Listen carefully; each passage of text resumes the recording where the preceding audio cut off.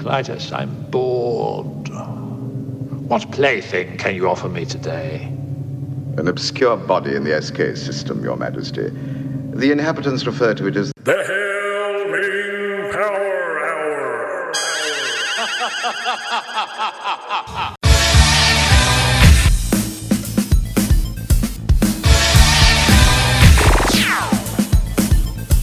The Hellming Power Hour. Ricky and Danny. R wants your children. It's just that simple, people. Oh, Flash Gordon. Mr. Mean, tear down this wall. Brandon Newman. Hellming. But it's changing. Shut up, Linda. Shut up. Will you shut up? Hello, everybody, and welcome back to episode 15. I can't believe it. Episode 15 of the Hellming Power Hour. And I'm here with my brother from another time bandit, Danny Bennett. That's right, and we have some Val Kilmer, some Ralph Richardson, some David Rappaport. We got all that going on in this episode. Some John Cleese. Some John Cleese, some Michael Palin, some Shelley Duvall. Right. We have two of our all-time favorite movies. One is definitely a staple, and everybody who knows anything about movies knows Time Bandits. And then the second is Willow, who somehow missed its mark and didn't get quite the audience it deserved. Right. We're looking forward to episode 15. I know that we'd get this far because we have way more movies to cover. So, we're easily covered up to what, like 150? Easily. And that's just off the top of the cuff, as far as just thinking of what we can do. That's not even really diving deep into the dumpster. That's just all the things we could just think of without actually having to go and look. Yeah, there's no dumpster diving yet. Not yet. I love doing that on Friday night. It's the smell of it, And that's the smell of it. I've been swimming in raw sewage. And I love it. I love it. That's coming up too, no doubt about it. Yeah, that's going to be a fun time. All right, so we'll be right back. We're going to start off with Time Bandits. Be right back. The Hellming Power Hour is brought to you by Master Blaster Methane. Who runs Bartertown? Master Blaster runs Bartertown. And loyal subjects of Mongo like you. Hail Ming! All right, welcome back. It seems like we should have covered this movie probably a long time sooner than we are right now, because this one is definitely an important movie for us. We've quoted it a lot. I don't know anybody that doesn't like this movie. I haven't seen it in a long time, but went back and revisited it, and I think I like it more now than I did then. I found a lot more humor in it than I did when I was younger and I saw this movie. And, there's definitely, there's definitely stuff in it that as a kid I didn't get. Right. So it's really cool to go back and revisit this, man. It's a really fun movie. And to give us a rundown on it for the movie Time Bandits we're talking about, we've got Slowpoke Rodriguez. Hello. My name is Slowpoke Rodriguez. Time Banditos. 1981. A young boy accidentally joins a bandito of dwarves as they jump from era to era, looking for treasure to steal. I'm hungry. So that's the legit one. Here's the other one I had to go back and redo. So to give us a synopsis for Time Bandits is a real crappy Bobcat Goldthwait. Time Bandits. This movie is about a little boy who falls in love with the baseball bat. They go around the world chasing balloons. They run out of time because it's all taken from a bandit It was made in 1962, directed by John Lennon. Hope you enjoy it. It's a classic. As ridiculous as that second plot is, the first plot is pretty ridiculous too.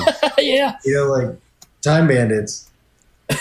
I looked into it a little when I was doing this, just because the internet's around now and it wasn't before. I read about Terry Gilliam trying to get this movie made.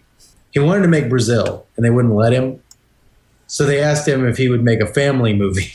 and he pitched Time Bandits to him. Apparently, he acted the whole thing out for them in the room with the producer. And he got into an argument with them about the ending, too. You know, the fact that the kid gets left in the middle of the road with his parents just being vaporized, and he's just sitting there. It's like, yeah, I remember being a kid watching that going, well, what's going to happen now? Time Bandits. Yeah, I mean, it's a one of a kind movie. I don't think at this time I really knew who Terry Gilliam was. It's just I saw this movie and it's got all the elements of what you like about the stuff, and we'll get into that as we go along.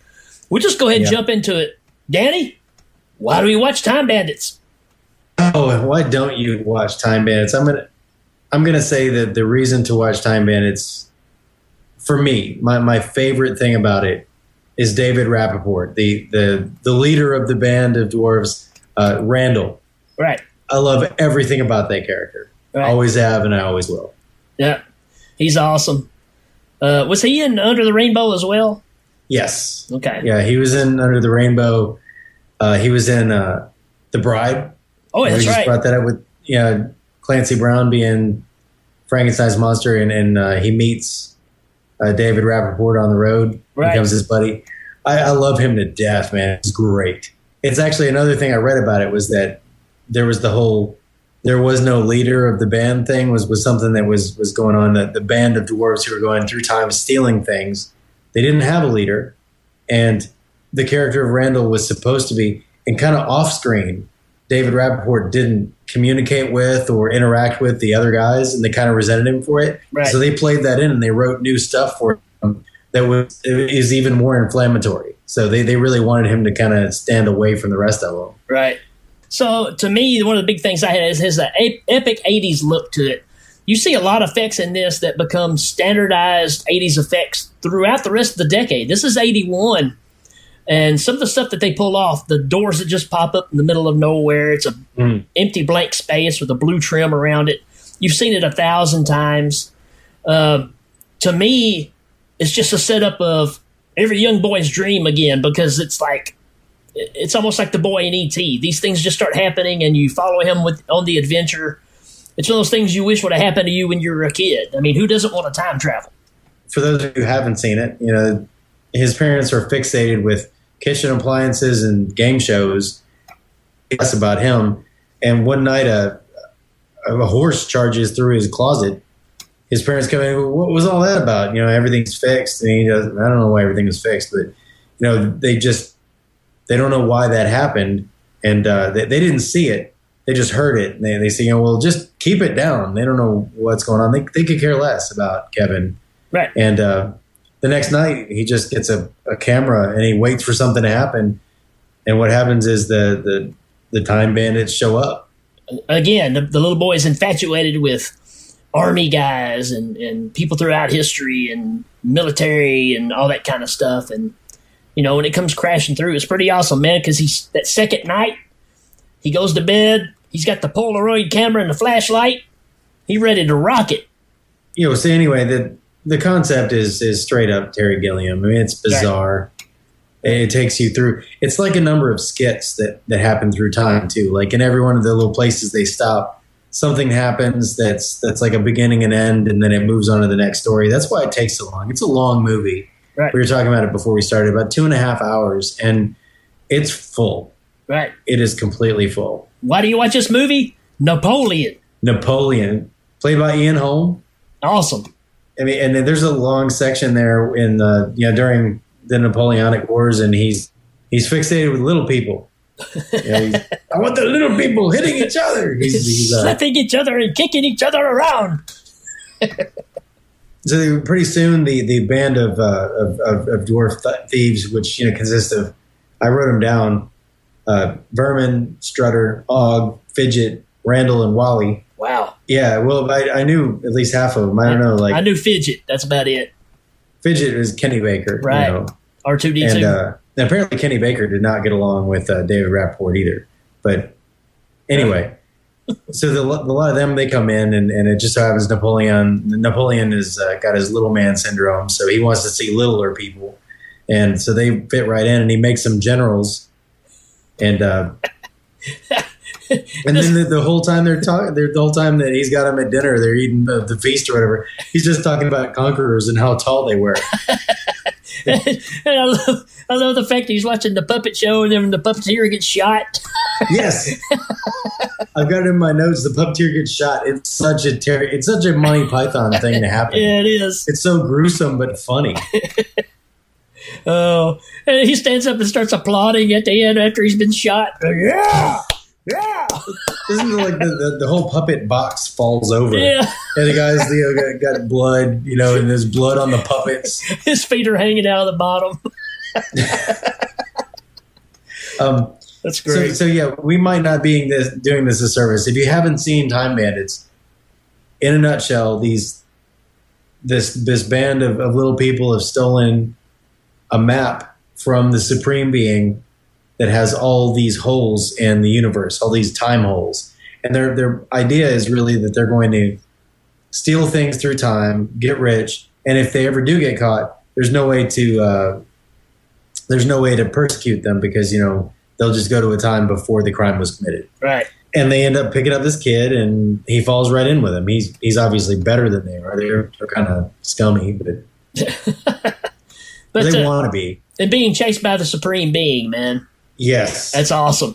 He's typical, Terry Gilliam animation. His big head is floating at them. Return what you have stolen. Right. It's very Wizard of Oz looking. The head come floating through, and that's always the visual that sticks in my head as far as this movie. I mean, it's just a great scene that, like I said, reminds you of the Wizard of Oz, but more mobile. Yeah. So just to bring that home, here's a reason to watch the movie. When they pick up Kevin, the time hole is unlike any of the other ones in the movie. They push on one of his walls and it just keeps moving. Right. And as they're pushing it, it becomes like a tunnel. And as they're doing that, they turn around and the Supreme Being has found them and is chasing them. He's just this big glowing head floating down after them, telling them to return what they've stolen. Yeah. There's a reason to watch it right there. Then they fall through and they end up in France during the wars there. Yeah, so another reason to watch it, the map that they're carrying, man, which is exactly what he's talking about. It lays out where basically all these wormholes are that they can drop from time to time. Very reminiscent of, I'm going to say it, Bill and Ted. Bill and Ted stole that idea. Well, I just think they might have visited some of the same places in time just like Time Bandits, Bill and Ted wanted to hit some points that everybody knew from history. Yeah, I mean, it's a time travel movie, and it's got Napoleon in it. I just don't see them being all that similar. Mostly because Time Bandits is so far-reaching. It's about a group of dwarves that worked for God that stole a map, and they decided to become thieves and end up being pursued by both God and evil. But there's nothing like it. Bill and Ted had George Carlin. I rest my case. Yeah.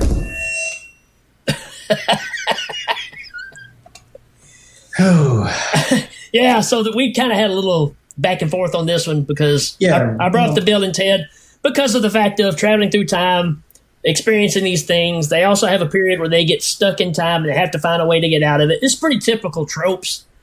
I just think Bill and Ted borrowed a lot from Time Bandits. Well, yeah, and Diane Franklin's in Bill and Ted too, so there's that. Diane, if you're out there, I bought your book.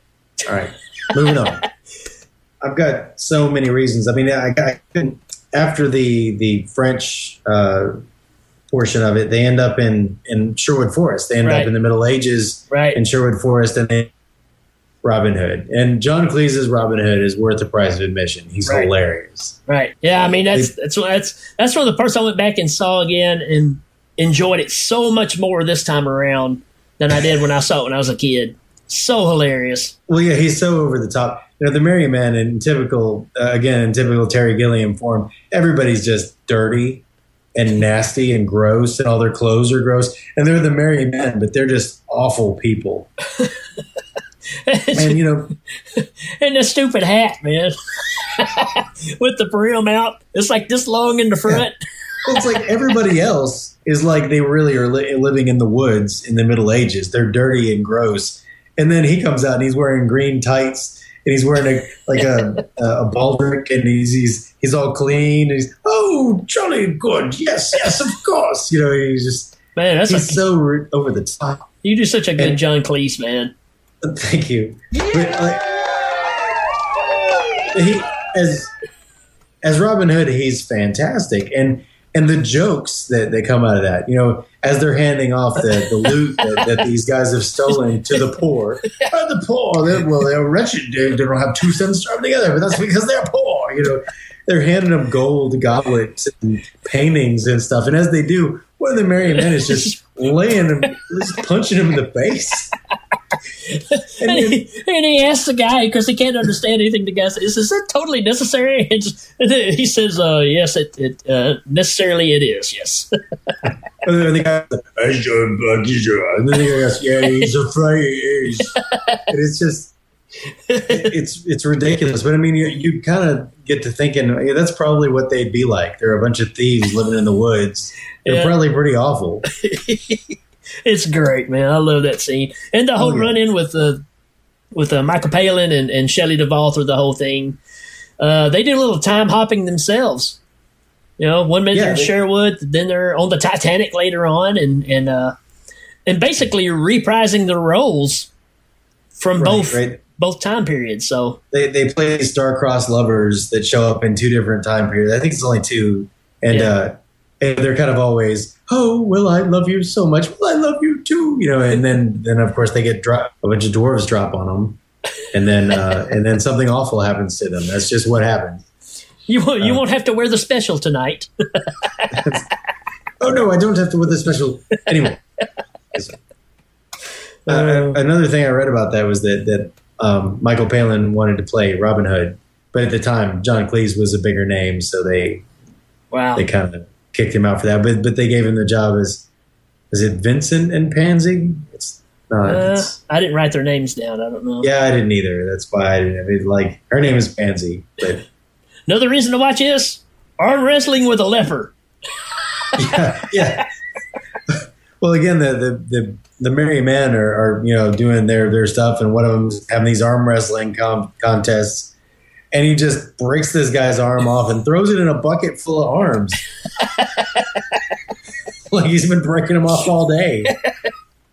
Oh, it's great, man. I think because the setup is so long, too, because, I mean, you know what's going to happen. But they just stand there forever. Yeah.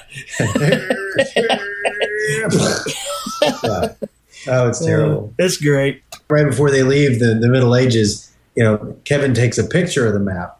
Right. Which comes in later. Sure. I just kind of wanted to mention that. And then Evil shows up at the point. Yeah, well, Evil's influence. Supreme Being starts coming at, yeah, that's right. And then the 2 doors open. Right. And at this point, Evil has noticed that they have stolen the map. And the embodiment of Evil, played by David Warner, wants the map. So he starts to do things behind the scenes to try and bring them to him at this point. And one of the things he does, he opens up 2 time portals side by side. And I love this too, because Kevin gets away and the other ones are pinned down. And Randall says, just go. And he says, which one do I take? And he says, just go. Just go. And then, right as he's jumping through, he says, no, not that one. Like, wouldn't that be the worst thing ever? And kids, what do you think about David Warner? Yeah. David Warner. Man, what a performance in this movie. He's fantastic. Yeah. As Evil. So I mean, of course, Kevin falls through the portal, and that's where he meets Agamemnon, who's kind of the played by Sean Connery.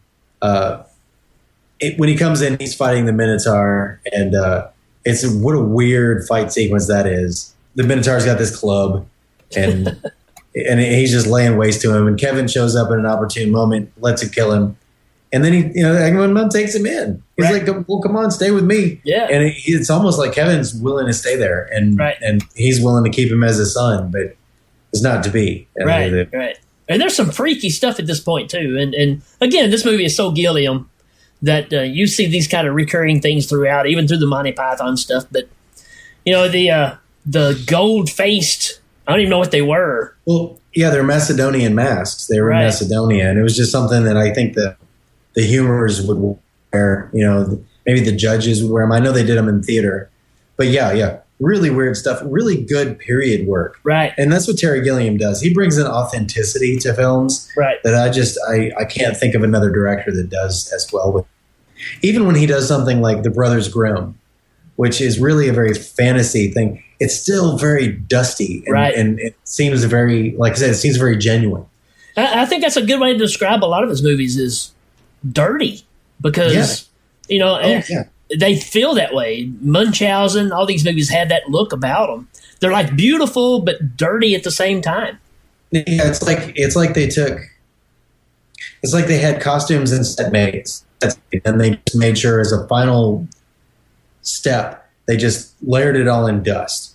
Yeah, like whenever they pat something, dust comes up off of it. Everybody's kind of dirty and gritty, and it works. Terry Gilliam is I can't 12 Monkeys, right? Fisher King. All the characters, they seem genuine, or at least they seem real, because there's just this layer of weird funk all over everything. Definitely does that in Time Bandits. I mean, I think it might be his quintessential work. Yep, could be. So something else I noticed in this movie, we've seen this in something else, but when Evil and them are standing over, they got like the big bird bath, the little water thing like we saw in Beastmaster, where they can kind of spy on what's going on, but they're looking into a pool of water. Yeah, and his henchman's, oh look, I got this, his ridiculous dumbass henchmen. Those guys, man, they're awesome. Do I get it today, boss? I wrote down their names because I was like, their names are Robert and Benson. I was like, Robert, I need to. This demon wearing a shirt made out of plastic with a horn, the horn sticking out. His name is Robert. And he goes on Evil goes on a tire about how he wouldn't have bothered to create butterflies and daffodils. Instead, he would have started with lasers. 8 o'clock, day one. And machines. And he's talking about machines and computers. And actually, when I started listening to that, I was kind of like, they were onto something there. Like the way technology has changed everything. Right. It is a little evil. Sure. It's good too, but I don't know. Yeah. Not to get too esoteric, but it's definitely a movie that has layers. Absolutely. For sure. Well, as they're leaving Robin Hood, I did write down a quote. It was Kevin says about Robin Hood, he was one of my heroes. And he is, heroes? What do they know about a day's work? It's a great line. And then he goes into the whole, he created You Evil One speech. And here's a reason to watch it. Watch for the first time Evil comes in. One of his henchmen says, well, the Supreme Being isn't all bad because he created you. And he just points at the guy and the guy explodes. Right. And then he says, I created myself. And the next guy says, But if he didn't create you, then why are you stuck here at the Fortress of Ultimate Darkness? And he blows that guy up too. And he says, well, that's a good question. And answers it. Just blowing people up. Yeah. These big gas explosions. Yeah, all that stuff. Another thing I got, Winston the Ogre, man. Winston the Ogre. And his wife. From Who's the Boss? That's right. Kathleen Hellman. Right. Who was also on Soap. Right. I love her to death. I've always loved her. And her as... Okay, so they end up in the time of legends, which is where Evil has kind of coerced them into coming. And the first thing that, they're in the ocean and there's this ogre that's on a ship and he's out casting for fish. And he's married to Kathleen Hellman. And even though he's an ogre, he's like, well, I've got this bad back. I've got these liver spots. And she's like, oh, dear, Winston, I'll just give you a balm or a tonic. And she's like, and she's just the doting wife and he's the aging husband. And it's just great. Even though he's an ogre, he's still just an old dude, Right. Yeah, I just thought that was great. And, of course, they kind of help him out to keep him from eating them, but at the same time, they plot to throw him overboard because they land on his ship, and they throw him overboard, and at the time, he doesn't even recognize they've done anything wrong to him because he's so thrilled that his back feels better. Yeah. Then they throw her overboard as well. So they got the ship. And then the ogre... They think they got the ship. Right. The ogre, what, does he cough or what does he do? I think he's got to finally cough. And when he coughs, it catches the sails and blows them. And far away. And I'm just going to, I turned the page on my notes, and I'm going to say, here's some things about the movie. First of all, there's a feast there in Macedonia where they chop open the big carcass of the bull, and it's full of plastic fruit. Yeah, it's very plastic fruit, but it looks great. At that feast, that whole feast sequence is awesome. Then I've got right before they go into the Time of Legends, they're on the Titanic. Right. Of course, it's all just a lead into the joke of waiter, more champagne, and plenty of ice. And plenty of ice. They all get thrown in the water. And, in the middle of the ocean, they create the portal of the Time of Legends. So they're in the middle of the ocean in the Time of Legends. And they meet the ogre, and they think they get the ship, but really the ship is just a hat. So I've got... Yeah. Nowhere else will you find a long sequence where someone uses bellows to stab a giant in the head with drugs because he's wearing the ship they're in as a hat. That's poetic, man. That's poetic. I wrote it down because I was like, man, there's nowhere else. I cannot think of another place where you'd see anything remotely that strange, except maybe in another Terry Gilliam movie. It's almost as strange as a hippie playing a French horn. It just doesn't make any sense. Yeah, they just maybe they play the flugelhorn or the pan flute. Maybe. Or maybe if Gene Hackman had cigars. Cigars. All of the little people do great performances. I mean, like I've named them all earlier. Vermin is always eating stuff. Right. And I was, Vermin, would you stop eating? He's just a little bearded dude who just tries to eat everything. And then Wally's like drunk, and he's got like a pirate hat on. And Strutter's kind of the smart guy with the glasses, who's kind of the second in command, I would say. Right. It's Kenny Baker. He's kind of the conscience of the group. He's always telling them, maybe we shouldn't do this. And then he's got the little kind of mining hat, whatever. It's got the little candle on top. He's got the mining hat with the candle on top. Right. But it really is like just a food coif. Right. It looks more like just a food strainer with a candle strapped to it.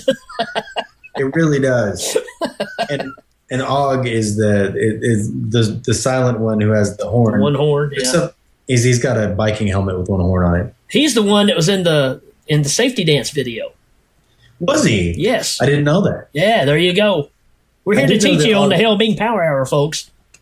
Og was the reason that they got kicked out of the Supreme Being's job because he invented the pink bunkadoo, the giant tree that was 90 feet tall and smelled terrible. And so because he invented that, they all got the sack. But, right. So they end up in the Fortress of Ultimate Darkness in the Time of Legends. There's a whole lead up to that. It's definitely worth watching, but I'm not going to get into it. The escape scene, man, from cell to cell, all that stuff is incredible. Everything from that point on is worth watching. They go over a giant maze because on the other side is this big like game show.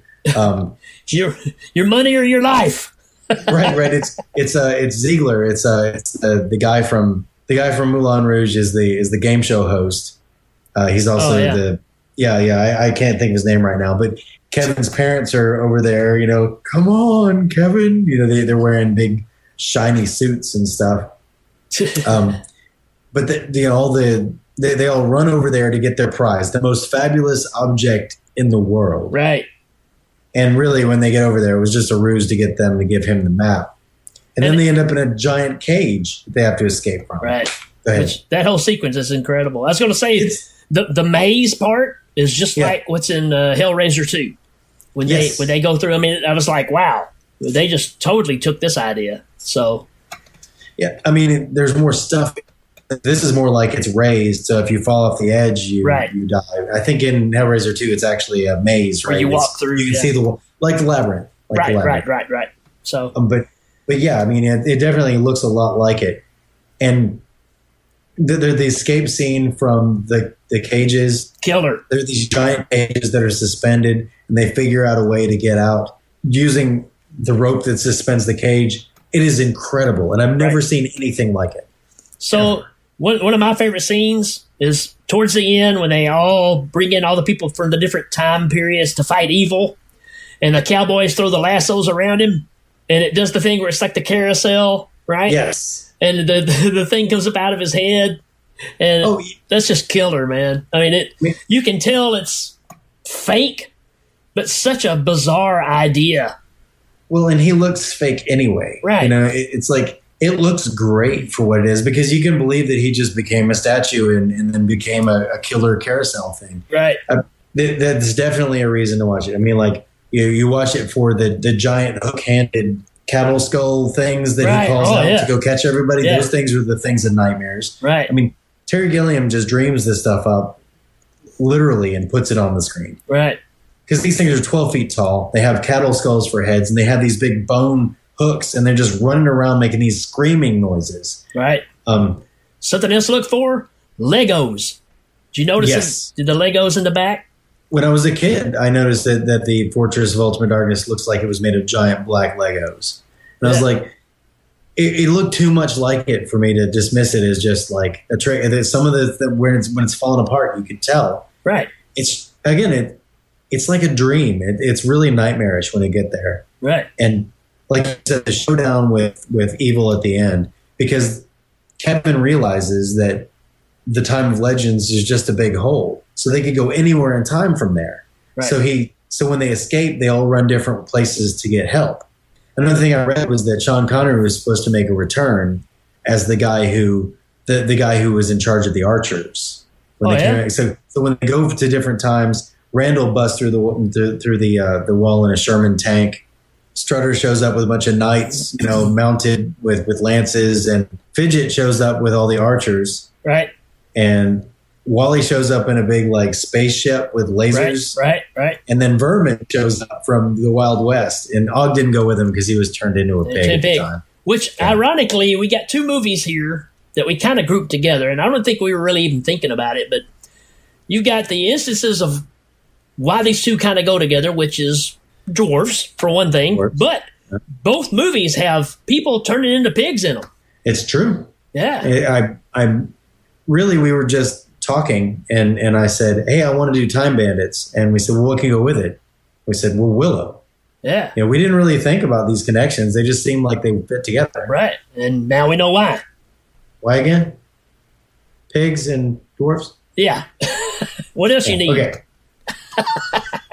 And Bill and Ted. And Bill and Ted. All right. I just got to give one thing. I love the showdown at the end. Evil dispatches all these. I said all the reinforcements that came into points. They can't hold a candle to evil. He takes them all out. Right. And then the Supreme Being finally catches up with him.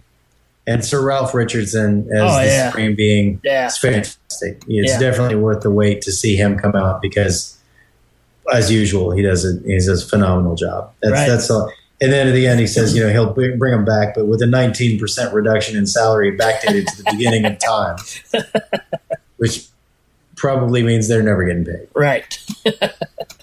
Yeah, he's fantastic in it. And the whole ending sequence where he wakes up, he's home, house is on fire, that whole sequence. And, of course, the ending of it is iconic with the parents looking into the little oven, Mom, Dad, don't touch it. It's evil.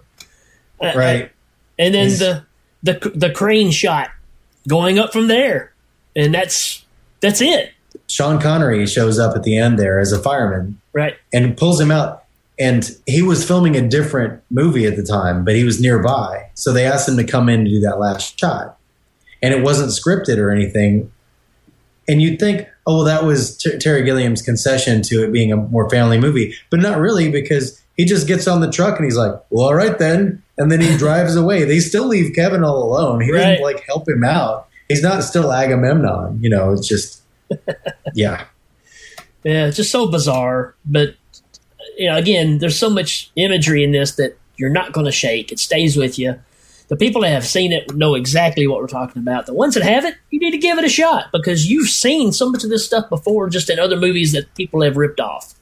And it's a great way to get into some Terry Gilliam stuff because you'll want more after watching this one. Yeah, it certainly does. I think, man, I've got to say that it's his opus. I mean, the music in it is fantastic. All the effects, evil when his fingers flip open and he shoots things with them. Yeah, like there's so many little things in this movie that we can't even cover it. But you're going to be watching it going, what did I just see? And how can I see more? Like Brick said, you're gonna want more. Right, absolutely. And you'll see this style and everything he does is not just a one-time wacky thing. You see this throughout everything he does. Yeah, and I think it's an attention to detail and quality. Yep. And I thought Eric the Viking was him, but it turns out that's Terry Jones. Really? Yeah, I was looking into his movies and I saw Eric the Viking not among them, but on the same page. That's a surprise to me because for some reason I always thought it was Terry Gilliam as well. Well, I think Terry Gilliam is an actor in it. I think he plays the Christian who can't see him because he's got the thing on. The father of the woman that he's with. Yeah, I think that's Terry Gilliam. So now you see me. Now you don't. Maybe I'm wrong on that one. John Cleese's in there too. I know that for sure. Moving on. All right. I'm going to give it a rating. I'm going to give it 10 dwarves in spaceships with lasers. Lasers. Whoa. My face just froze in that weird place. It's breaking up quite a bit for some reason. I don't know why. Well, it's because I'm way out here in Alaska. I'm filming the sequel to Never Cry Wolf. It's Never Cry Otter. No. I'm going to give it 15 little people hitting each other. And we're going old school here. Brian Blessed, what do you think of Tie Bandits? The hunter becomes the hunted. Well, that sounds good to me. Man, he liked it enough to be like playing the tambourine while he was talking. That's right. Yeah, tambourine says it all. All right, we'll be right back. Well, hello and welcome. I'm Hood. Robin Hood. The Sherwood Forest Games are the finest of events in all of England. They sure beat that dreadful Nottingham's tax-stravaganza. Here you will find fun things to do, like spittoon wars.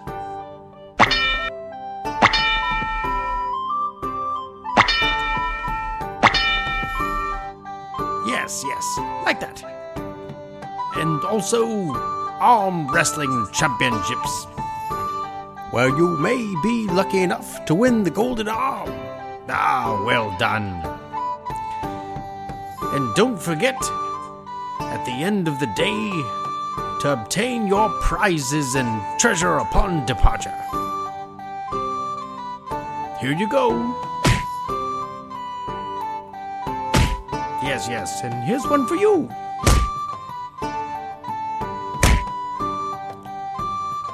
And don't forget to get your free punch from a merry man. So, come on down to the Sherwood Forest Games. Fun for the kids, fun for the adults. It's a jolly good time. A jolly good time. A jolly good time.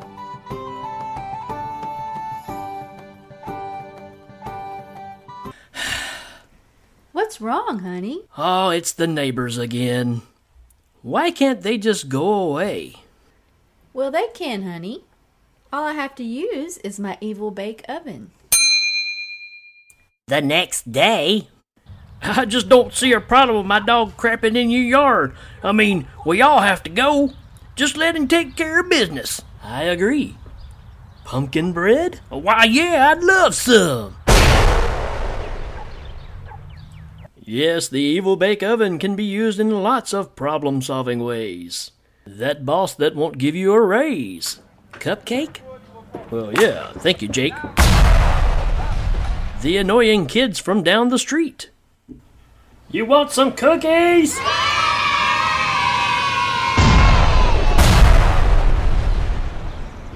The Pokemon Go players own your property. Hey, look, there's one. Hey, a Charizard. Hey, guys. Hey, guys, want a Pikachu pop? Yeah, that'd be awesome, man. Peace of mind never tasted so good. It's the Evil Bake Oven.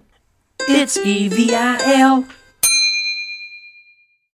Hey there, faithful listeners. This is Danny Bennett of the Hail Ming Power Hour, and I just wanted to give you reasons to watch Time Bandits. In case we didn't get to everything, and I know we didn't, I recorded this separate item so that we can make sure that we get all of those reasons in there. The reasons to watch Time Bandits. First of all is the map. The map is fantastic. The art in it looks like some kind of a cartographer's dream. All the holes in it, it almost looks like a map of the cosmos. The thing's incredible, and it took a real creative mind to come up with it. The Time Bandits, and my favorite, Randall. That guy knows how to lead a group of bandits through time. I mean, he's just, he's a leader's leader, he's a man's man, he's a little man's little man. Love him to death. Thinking of you, David Rappaport. Agamemnon, played by Sean Connery. He starts out by killing the Minotaur on the edge of town in the desert. He ends up by getting duped by the Time Bandits, but the whole time, he really eats up the screen. Mycenae in general. All of the cool masks, all of the great sets. It really brings you to the point where you believe that this boy is lost in time and he ended up in ancient Greece. The recurring lovers, Shelley Duvall and Michael Palin. They bring a huge amount of comedy in just a short skit that they return to every time, and it's great. It's totally Monty Python. The history and the dwarves, they're interlopers and they're protagonists, and every time this group of bandits shows up, they make something happen in time, and again, they eat up the screen. Everything around them is lush, and everything they do is irreverent, and it is such subtle humor. The Supreme Being and the Pink Bunkadoo. So the Supreme Being employed the dwarves, and they came up with this giant, hideous, repugnant tree, and that's why they got kicked out. I've always loved that. The Time of Legends, where they go through the negative space and their black tuxedos turn white. They end up in the Time of Legends with giants and ogres and a long, vast desert, and the reveal of the Fortress of Ultimate Darkness, where they break through this facade of sky, and on the other side is just this dark fortress.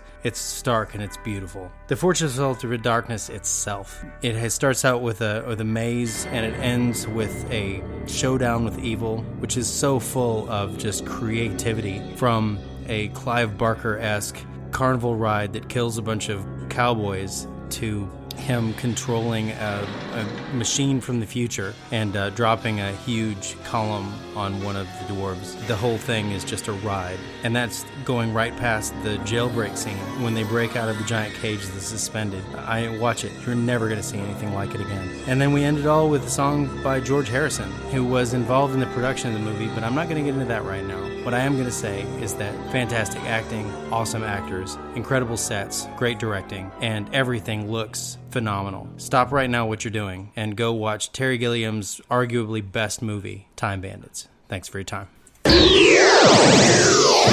All right, everybody, welcome back to our second movie for episode 15.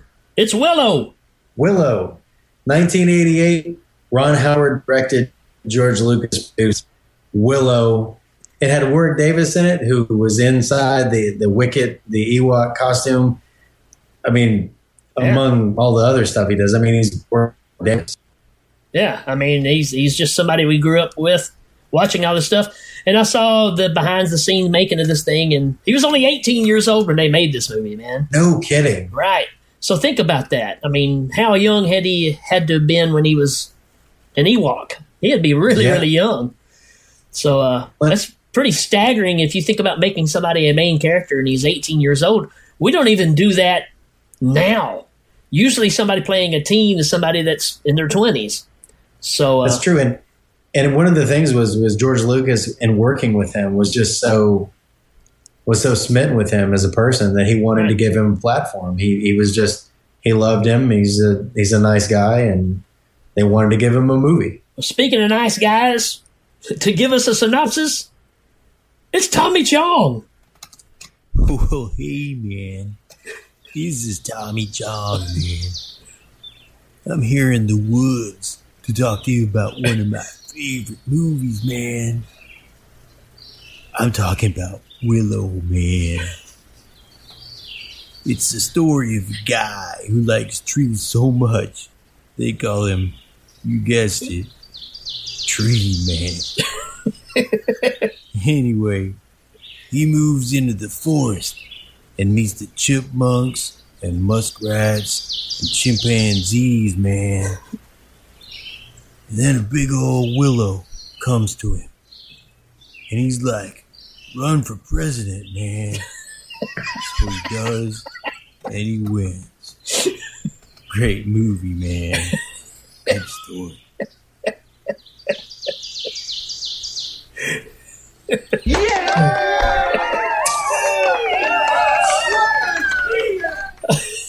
I think Tommy. That's the movie. I think Tommy Chong was making fun of me because I say man all the time. I think he might have you beat on that one. I think he says it more. Oh, that's great, man. That's great, man. It's great, man. All right, man. I believe you love this one a little more than I do, so take off with it. Why do we watch Willow? We can get into the plot, but I'm just going to say the first reason to watch it is the rat dogs, man. That's the first thing on my list. Rat dogs. I mean, it's this Beastmaster-esque sequence where the baby's born and they run. And what do they send to go get him? What did they send, Rick? Rat dogs. These big dogs that have big rat tails. They're terrifying. They really are. And they don't have rat tails like a bad haircut rat tail. They have like tails like a rat. Well, they probably have those too. And they probably listen to Tommy Tong. I hear your Tommy Tong. Hail Ming. No, that's what it is. And so rat dogs. That's my first reason to watch it. What do you got? James Horner doing the soundtrack. James Horner. And since James Horner came up last time and I put up together a little nursery rhyme, I also wrote one for this one. Oh. I said, James Horner, send Willow some music.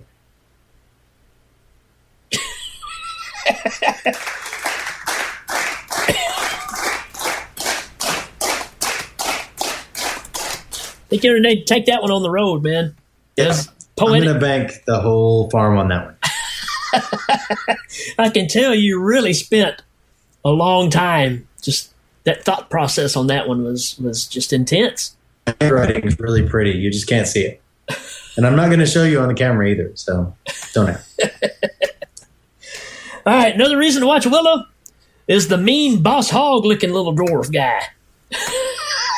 What's his name? Burglecut, man. He looks like Boss Hogg. He does. And, I worked with a guy who incessantly would like, whenever something happened, he'd come around the corner and be like, Burglecut. He was an interesting dude. But, yeah, Burglecut's kind of the banker of the village, kind of like, you owe me money because I own all the seeds and you have seeds, so you must have stole from me. Like, he comes in, he's like blustering around and accusing people of stealing stuff. He's awful. He's the town butthead. Right. Well, I'm going to say that the Burglecut comes with the bird poop connection, though. Oh, yeah. Yeah, there's the birds are released and you get hit in the face with bird poop. So you get that. So you'll watch it for Burglecut and you say, man, what a bad guy. And then you'll be satisfied that he got bird poop in the face. I'm going to say that the next thing on my list, well, obviously Val Kilmer is Mad Mardigan. Sure. Yeah. I mean, it's on the list. Yeah, it's way high up on the list. I've got him right above Billy Barty. That's how important he is. Billy Barty, man, he's up here too. He didn't make my list of main reasons, but I knew we'd talk about him. Yeah. Yeah, man, Val Kilmer before he was a poop scoop, man. Well, Val Kilmer, like I think Willow and probably the last thing that he did that was really good was Tombstone. And I'm not going to detract from him because he did some awesome stuff. It's just he kind of dropped off. Batman Forever. I actually kind of like Batman Forever. I kind of do too, actually. I mean, it went toward Batman and Robin, which was a stinking pile, but Batman and Robin.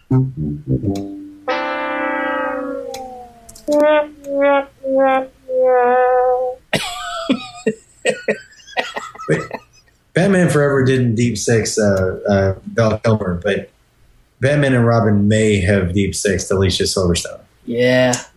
Anyways, back to a movie that's worth the crap.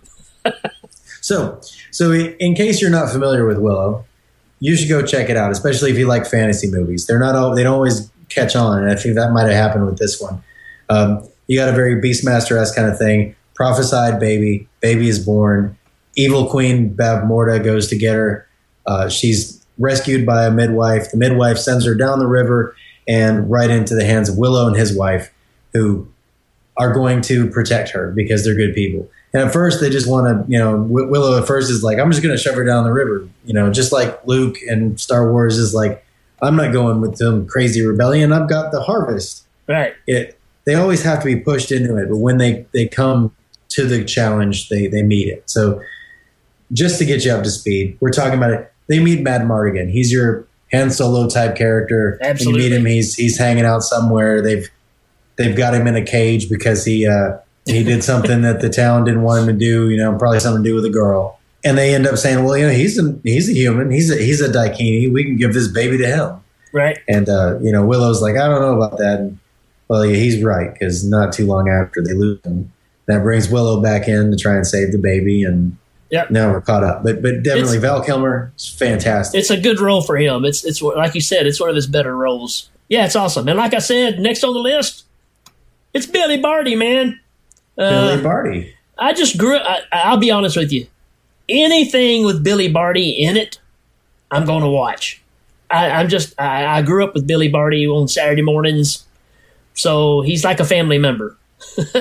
Whenever I think of Billy Barty, I think of UHF with him with him as the cameraman. He's got his own camera, and his name is Noodles, and he hoists the camera up on his shoulder and says Noodles on the side. Right. I always think of that.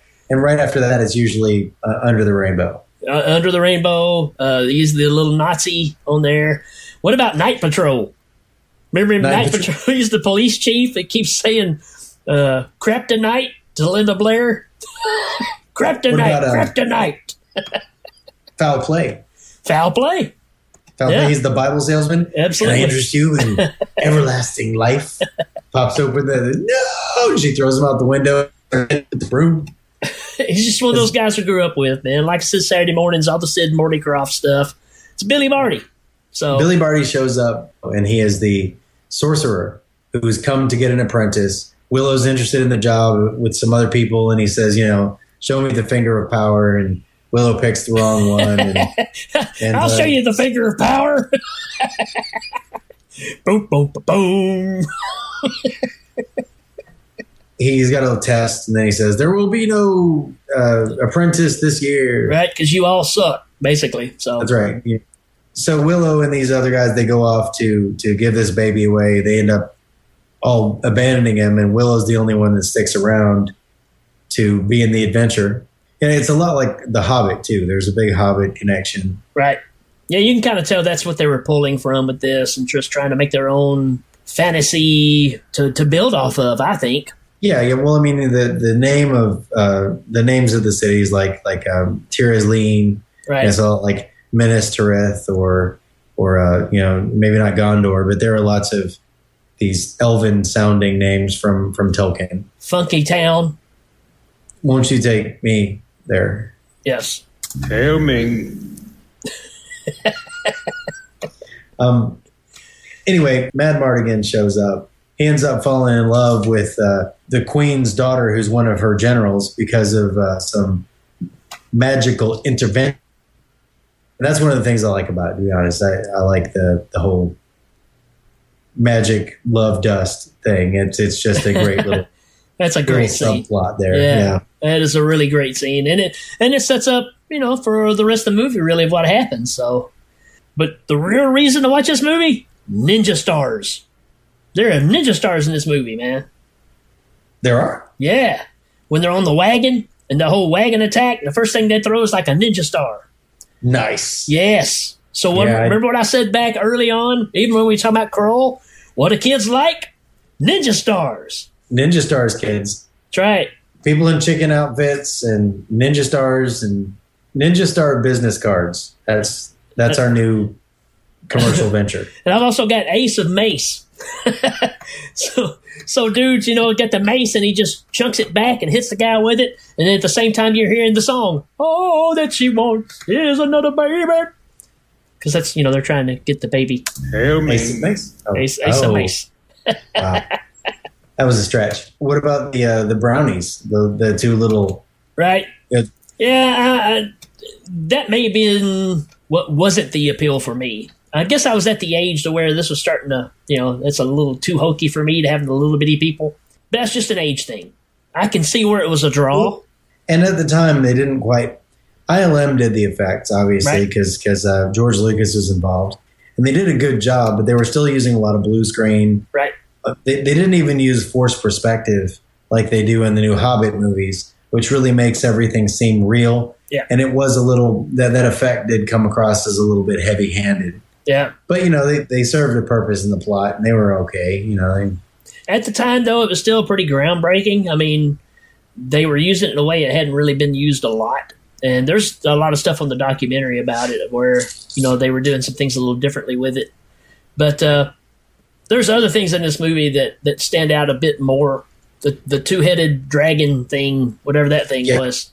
It was definitely, that thing was a big effects draw. So that's going to lead me right into, we're not going to outline the plot for you. You get it. There's a baby. The bad guys want the baby. The good guys want to keep the baby safe.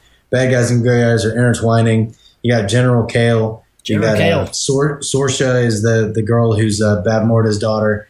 Right. All these things are in play.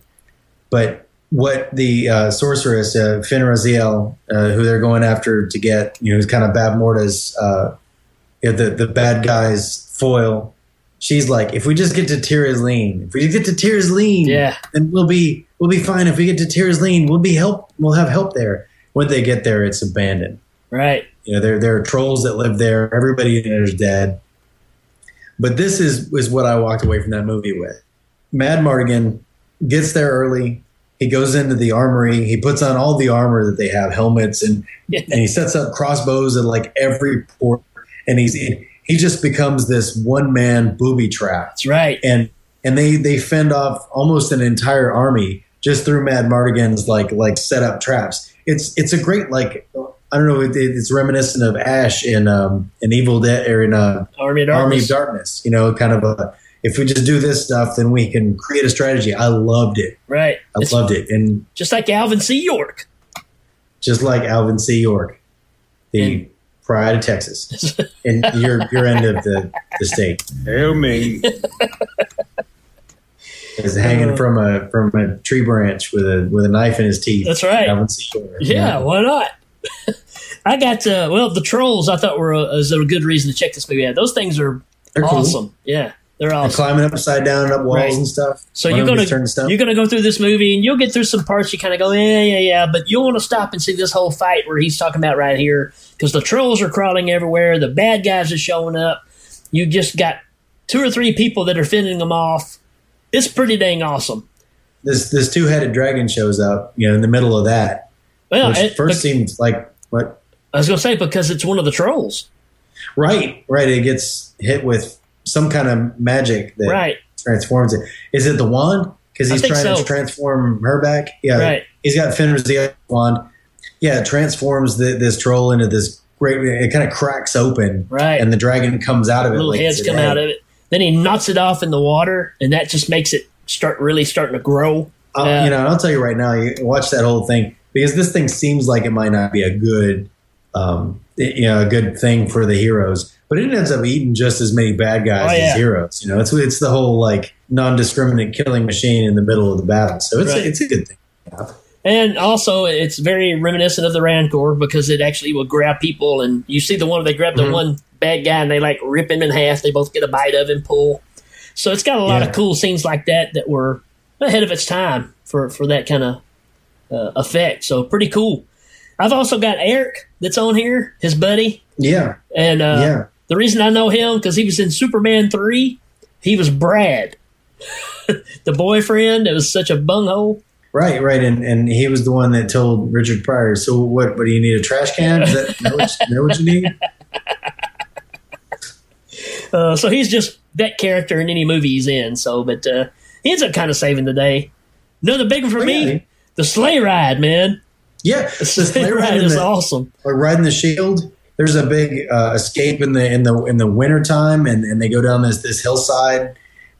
And Madmartigan picks up swords for the first time, and he does so well that Willow's over there going, "You are the great." Yeah, because he tells everybody, I'm great. Yeah, he just never has a chance to show it, and he finally does. But yeah, that whole scene is great.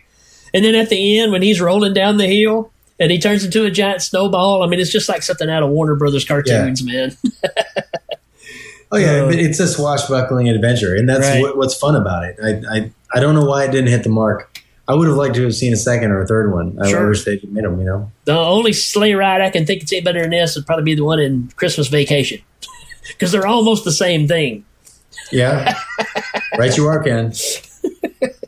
All right, so far we've got Rat Dogs, we've got Burgle Cut, we got Madmartigan, aka Val Kilmer, and we've got Billy Barty. I put down the little Lenny and Squiggy brownie guys. Sure, but, yeah. Kevin Pollak. They're fun. Yeah, they're fun to watch. The effects are neat, and they're comedy relief for the kids. Absolutely, is a lot of what they are. Yeah. You got the soundtrack by James Horner. I got the Tears Lean standoff, which is definitely like kind of the crux of the movie comes together there. Yeah, it's really good. General Kale is kind of a Darth Vader type figure. I'm going to put him in there. Right. General Kale, he's got a big skull helmet. Where Saoirse ends up kind of falling in with the good guys because Madmartigan's in love with her and she just can't shake him. General Kale stays loyal to the dark side, and he's a beast. Right. Yeah, that's good stuff. And not to give too much away, but there's an excellent sword duel at the end of the fight, which is great. It's very it ends with a Jack Burton surprise, if that means anything to you. Yeah. Yeah. Well, and before that, they go to besiege Bab Morta's fortress, and they're outside a fort. They have kind of a ragtag army that they've managed to get. That's pretty strong, but still, they can't siege a castle, so they have to figure out a way in, and they have a great plan that they get their way in, kind of a Trojan horse kind of thing. That's definitely worth watching. It's just as good as Tears Lean. Really, when you watch it, it's one of those you stand up and you go, yeah, because it's just good versus evil, and good prevails. And not to give anything away at the end, it's got a great battle at the end between the good witch and the bad witch, if you want to call them that, sorceresses. Yeah. But man, that's a throwdown that could very easily be in one of the Lord of the Rings movies. Yeah. But not to give it too much away, and you said it earlier today in the text, the old disappearing pig trick. Right. Willow has done this disappearing pig trick for the villagers, and it's kind of foreshadowed. And at the end, he breaks it out again because his cunning needs to win the day, and it sure does. I mean, he saves the girl and defeats the bad guy, all with this one act of misdirection. Yep. It's got everything. That the reason to watch the movie is really because it's got great acting, it's got awesome characters, it's got cool effects, and it's got lots of really clever plot twists that make it into a great good versus evil fantasy movie. Right. I'm going to say right now, if you haven't seen it, go check it out. And if you haven't seen it in a while, check it out again. Yeah. Because all we're doing is just ripping this thing off and doing other renditions of this movie over and over, when you can go back and watch the best version of it. It's pretty much that simple. It's got everything in it that you expect from a George Lucas / Spielberg type movie. It fits that genre so well. It's kind of, to me, it's almost like the end of it too. It's almost the last one of this type from Lucas or Spielberg at this time period, because it seemed to really change when we got into the 90s. So this is to me kind of a last hurrah when it comes to that style of filmmaking, where it's just over the top adventure, swashbuckling, fun time. It's a fun roller coaster movie. Yeah, and I've got the music stuck in my head right now. James Horner, man. I had to check to see if who did it because I really thought it was Alan Silvestri. It reminds me a lot of the music from Back to the Future. Right. James Horner, man. Hey, you know, and I'll say the best quote from the movie is "Burgle Cut." No, it's not Burgle Cut. The best quote from the movie is "How could I love her? She kicked me in the face." From Mad Mardigan. How could I love her? She kicked me in the face. And you know, in real genius style, you know, he's I don't understand. I'm overacting because I'm Val Kilmer. But it works. What are you looking at? Your leg. I was thinking of how I'd like to break it. So it's just got some good stuff in it, man. Like we said, it's one to revisit, or if you haven't seen it for the first time, you're not going to be too disappointed. It's got a lot of great stuff in it. It's entertaining.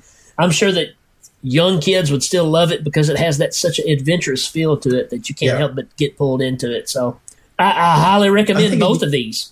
It'd be great for the kids. Yeah, man. Rating time? Yeah, I think we're there. All right, I give it 15 dwarf kids that run out to Willow. Oh, it's so cute. Ain't they cute?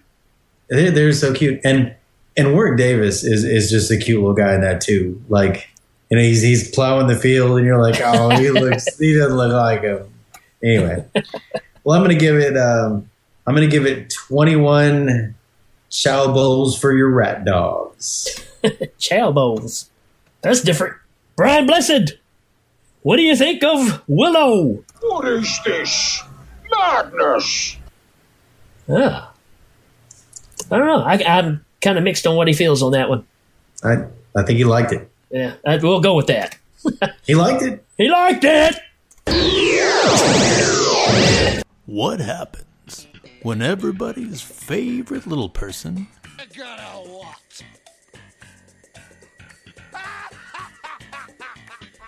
moves in with Crocodile Dundee? Knife. That's a knife. Just kids having fun.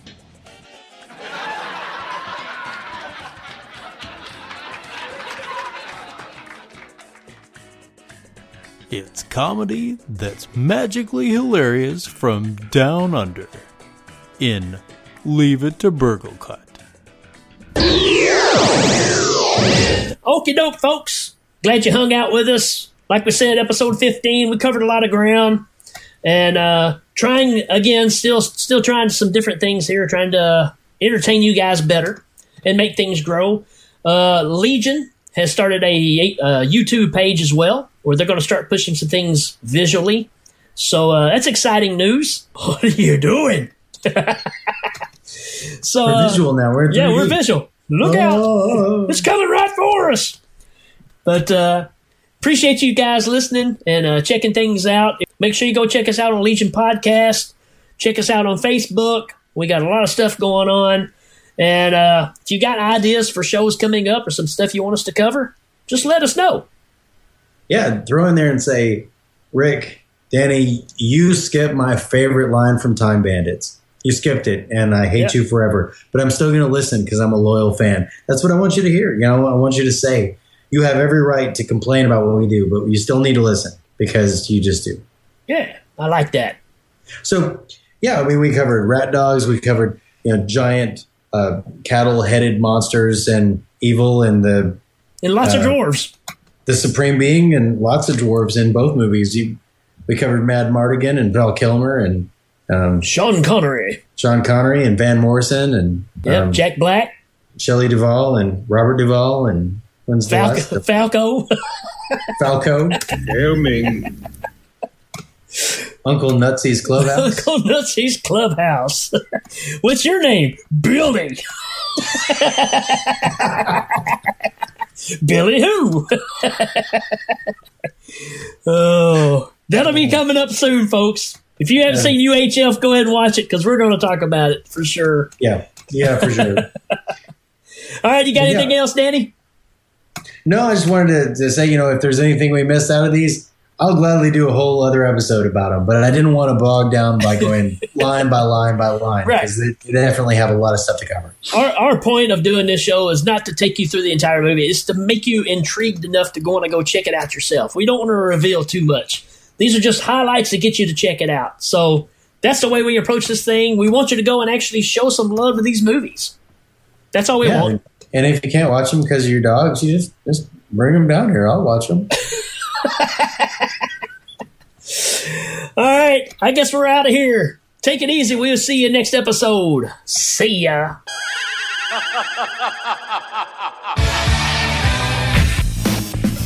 That'll get us points for sure. No.